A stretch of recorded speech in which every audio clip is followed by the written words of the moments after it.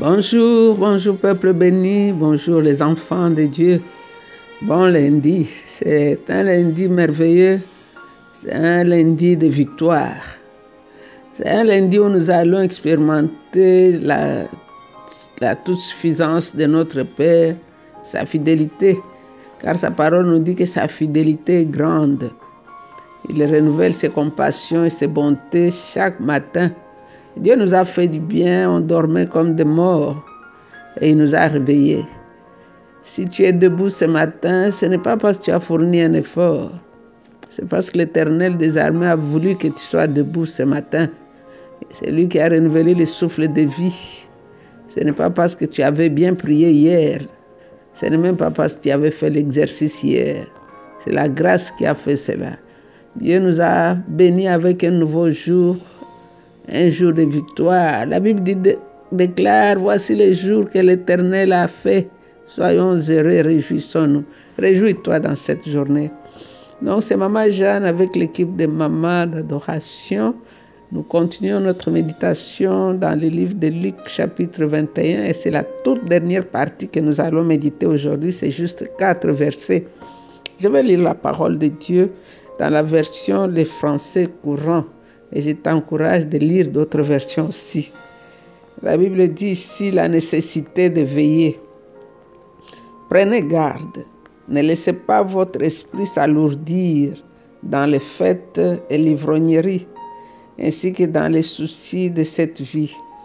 Sinon, le jour du jugement vous surprendra tout à coup, comme un piège, car il s'abattra sur tous les habitants de la terre entière.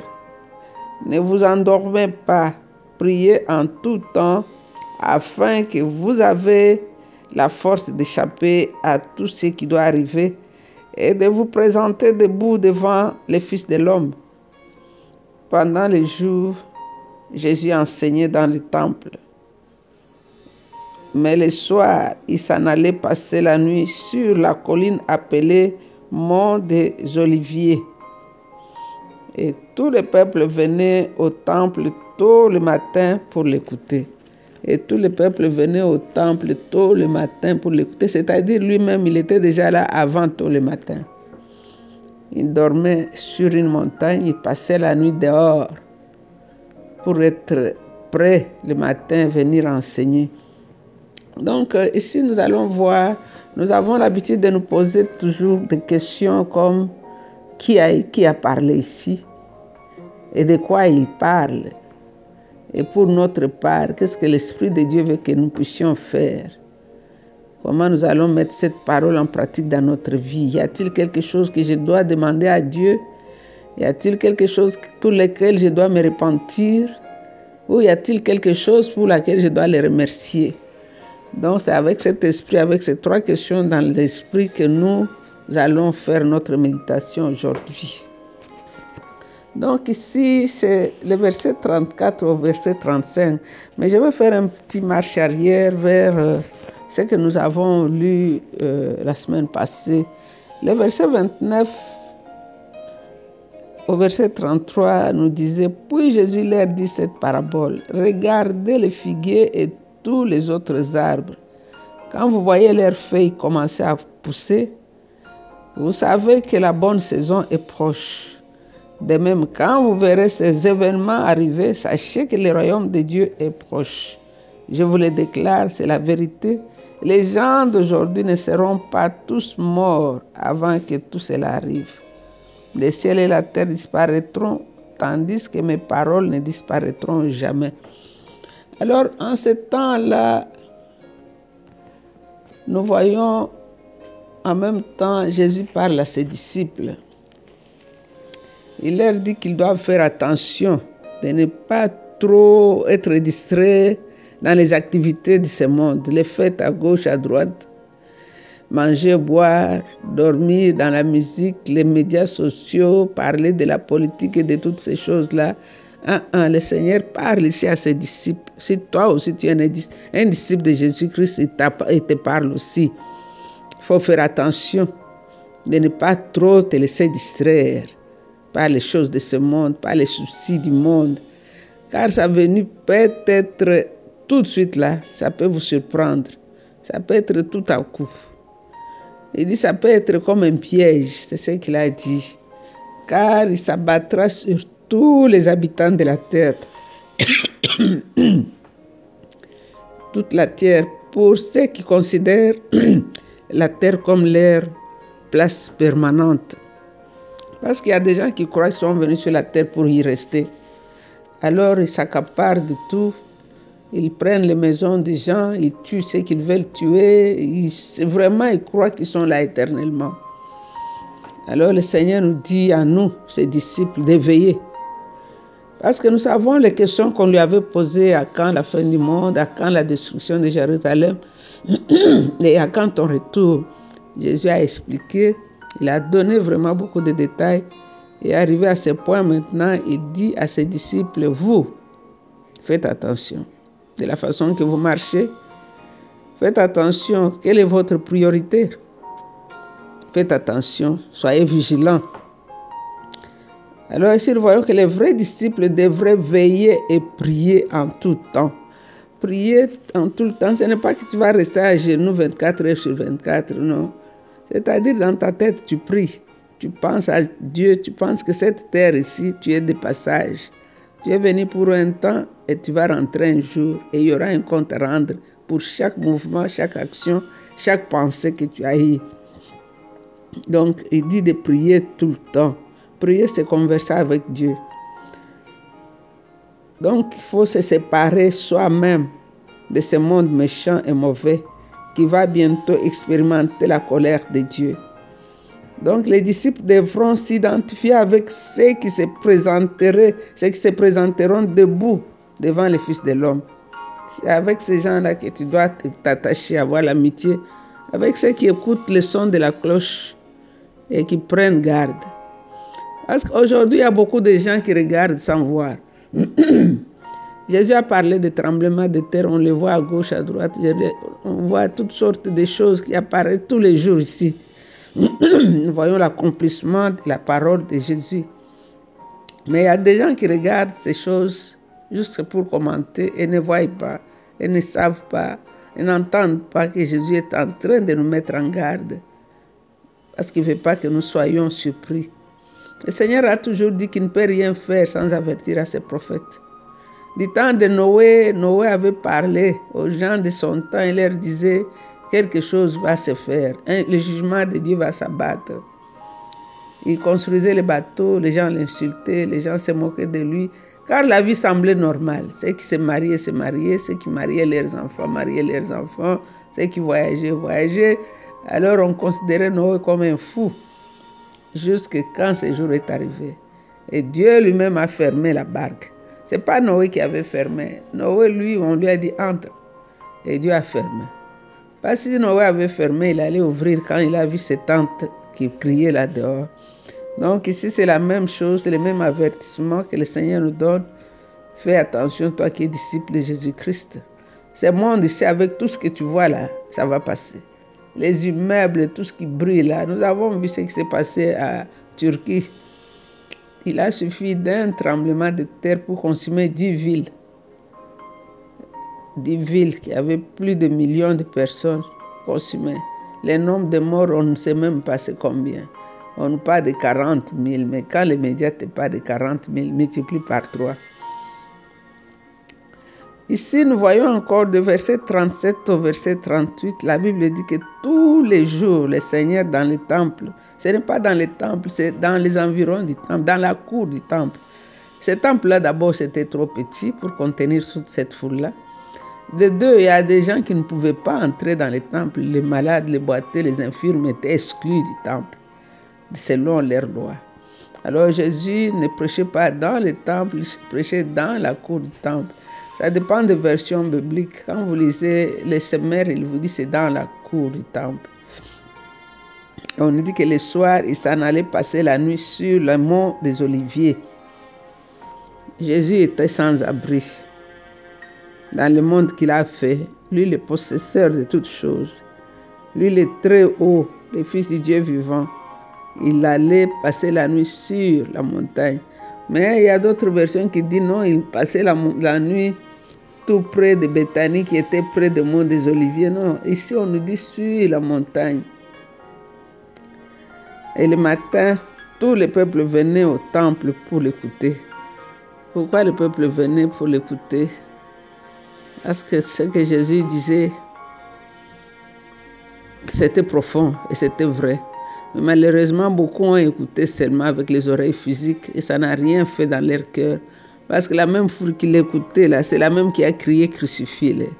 C'est pourquoi écouter, c'est bien, mais il faut vraiment écouter. On peut écouter sans entendre, on peut entendre sans écouter. Donc ici, qu'est-ce que nous pouvons tirer ici comme conclusion et comme leçon? Nous voyons que Jésus a donné dans ces chapitres, tous les chapitres, une description des signes qui allaient précéder la fin du monde, au moment du retour de Christ. Alors dans cette section, il nous exhorte à veiller. Nous ne pouvons pas connaître la date exacte. Personne ne connaît, lui-même a dit, même pas moi je ne connais pas, c'est le Père qui connaît. Donc nous, notre travail, c'est de ne pas chercher à connaître la date, mais c'est de veiller. Alors il dit, prenez garde des craintes que vos cœurs ne s'appesantissent pas les excès ou l'ivrognerie et pas les soucis de la vie. Les soucis de la vie a volé beaucoup de temps de prière aux gens. Il y en a qui sortent très tôt pour aller chercher l'argent parce qu'ils doivent faire la concurrence, doivent acheter la nouvelle voiture, doivent acheter une nouvelle maison. Pendant ce temps, tu n'as même plus d'intimité avec le Seigneur, tu n'as même pas le temps de qualité avec Dieu. Tes pensées sont troublées par les soucis de la vie. Alors le Seigneur ici nous met en garde, nous les enfants de Dieu. Il dit, à quoi serons-nous occupés? Soyons donc éveillés et non endormis. Accomplissons avec zèle ce que Jésus nous a confié. Ne soyons pas comme ces travailleurs qui dorment et qui ne savent pas à quelle heure le patron va revenir, ou bien comme les vierges folles qui n'ont pas pu mettre l'huile dans leur lampe. Nous pouvons lire aussi 1 Thessaloniciens chapitre 5. La Bible explique la Bible. C'est en lisant la Bible que nous comprenons la Bible. Tout ce que nous voulons savoir sur la Bible se trouve dans la Bible. Donc c'est quand nous lisons la Bible et nous explique la Bible. 1 Thessaloniciens 5, verset 4 et 8 nous dit ceci. Je vais lire la parole de Dieu. Mais vous, frères, vous n'êtes pas dans l'obscurité. Et ce jour ne doit pas vous surprendre comme un voleur. Vous tous, en effet, vous appartenez à la lumière. Vous appartenez au jour. Nous ne sommes pas de la nuit ni de l'obscurité. Ainsi, nous ne devons pas dormir comme les autres, mais nous devons rester éveillés et sobres. C'est la nuit que l'on dort et c'est la nuit que l'on s'enivre. Mais nous appartenons au jour et nous devons être sobres. Nous devons porter la foi et l'amour comme une cuirasse et notre espérance du salut comme un casque. Donc, en effet, Dieu ne nous a pas destinés à subir sa colère, mais à posséder le salut par notre Seigneur Jésus-Christ.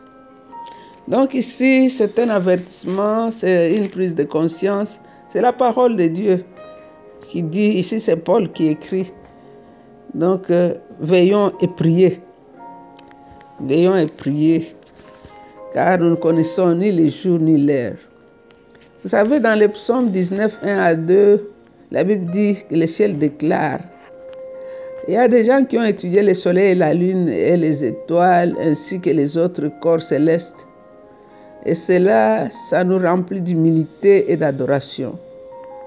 Parce que sous la claire de la lune, si nous prenons le temps de regarder vers le ciel et nous observons les planètes et des milliers d'étoiles qui sont visibles, nous ne pouvons que penser à la majesté, à la grandeur, à l'omnipotence de ce Dieu qui a créé l'univers et qui garde ses corps célestes en mouvement avec une précision absolu. Vous savez, quand on était des enfants, on regardait à ces étoiles juste comme des petits points lumineux. Mais aujourd'hui, avec les télescopes, les scientifiques ont trouvé que les étoiles et les soleils sont aussi grands que notre Terre. Alors toutes ces choses sont soutenues dans la main d'un Dieu créateur. Donc, qu'est-ce que l'homme pour que tu prennes garde à lui? Dieu qui contrôle l'univers. Il a le soleil dans sa main comme une bille de verre. Il mesure les extrémités de la terre avec sa main. Il sait recueillir toutes les eaux de l'océan dans son vêtement. Et on dit que notre planète Terre ici, ce n'est qu'un petit point de la Terre qui est sorti de l'océan. Dieu est tellement grand, l'univers est dans sa main. Des milliers, des millions d'étoiles, il sait les compter. La Bible dit qu'il a donné à chacune un nom. Alors, qu'est-ce que l'homme pour que tu penses à lui? Quand il t'avertit des choses qui doivent venir, ce n'est pas pour que tu lises seulement que tu passes, ce n'est pas pour que tu écoutes seulement tu oublies, c'est pour que tu veilles et que tu pries. Donc, nous allons nous arrêter ici et demain, nous allons continuer. Mais veille et prie. Si ta vie de prière était devenue chétive, alimente-toi. Lève-toi et prie. Nous avons lu dans Luc toujours 11, il nous disait, quand ces choses commencent à arriver, redresse ta tête, car ta délivrance est proche. Nous voulons t'adorer, toi le Dieu grand et fort. Nous voulons t'adorer, toi le maître de la création. Toi le possesseur de toutes choses. Toi le patron de l'univers visible et invisible. Toi le Dieu saint. Ton nom est Jésus-Christ de Nazareth. Toi le créateur incréé. Toi l'image visible du Dieu invisible. Tu es le parfum qui a été fait selon l'art du parfumeur. Jésus, mon âme t'adore ce matin parce que tu ne veux pas que nous soyons dans l'ignorance.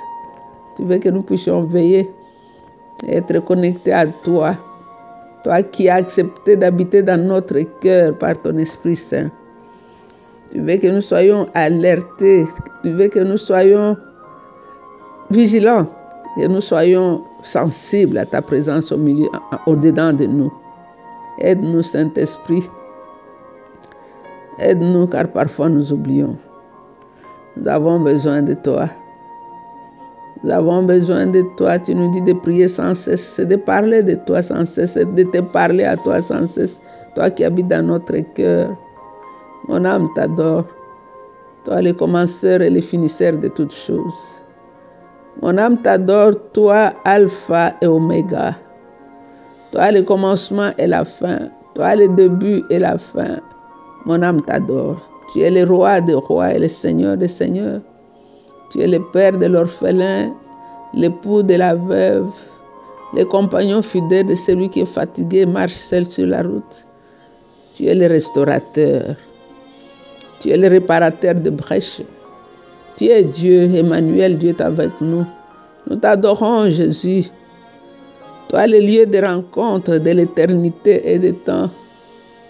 Toi, le pasteur fidèle, le berger d'Israël, tu es notre Père. Mon âme t'adore, grand roi. Garde-nous fidèles à toi, Seigneur. Affermis nos pas sur tes sentiers pour que nous ne puissions pas glisser. Seigneur, laisse que ton nom soit dans notre cœur, dans notre bouche, et que nos yeux soient sur toi.